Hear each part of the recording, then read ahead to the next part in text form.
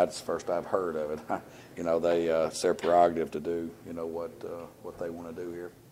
What do you hope that Zach will bring to the quarterback position that maybe you haven't been getting from your other quarterback? Yeah, you know what I mean. That's kind of a divisive question. I mean, again, our other quarterbacks have played well. I mean, we won 2 football games with them, one on the road, and so they've done some nice things. And I mean, Brandon Bridge has been a guy that we won football games with last year and played for us in the playoffs. So for me to say anything negative about Brandon, does Brandon have things he needs to work on? Yeah, and he already knows what they are. We speak about them. But certainly Zach's been a very successful quarterback for a long time. In fact, in this building a couple years ago when we were here in Edmonton, he got after us pretty good. And, again, we're looking for Zach just to come in. He's not going to be Superman. He's going to make mistakes also, but just come in and be Zach.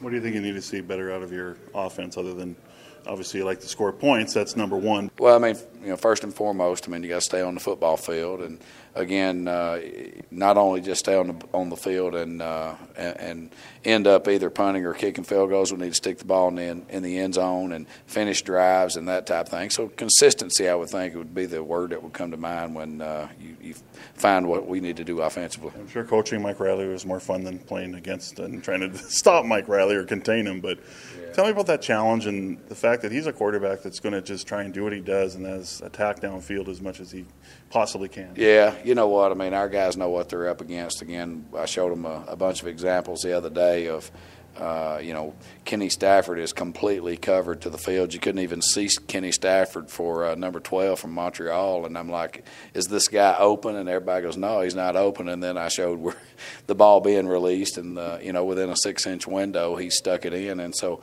certainly, Mike's one of the best that I've seen. Tremendous leader. When he needs to put the team on his back, he puts them on the back. And, again, we've got our hands full in guarding. You got 4 touchdowns from your defense. That seems pretty typical of the defenses that you coach. Well, again, the players play the game. I mean, they implement our schemes, and certainly when the ball is there, they've made the plays, and we certainly hope to continue that trend.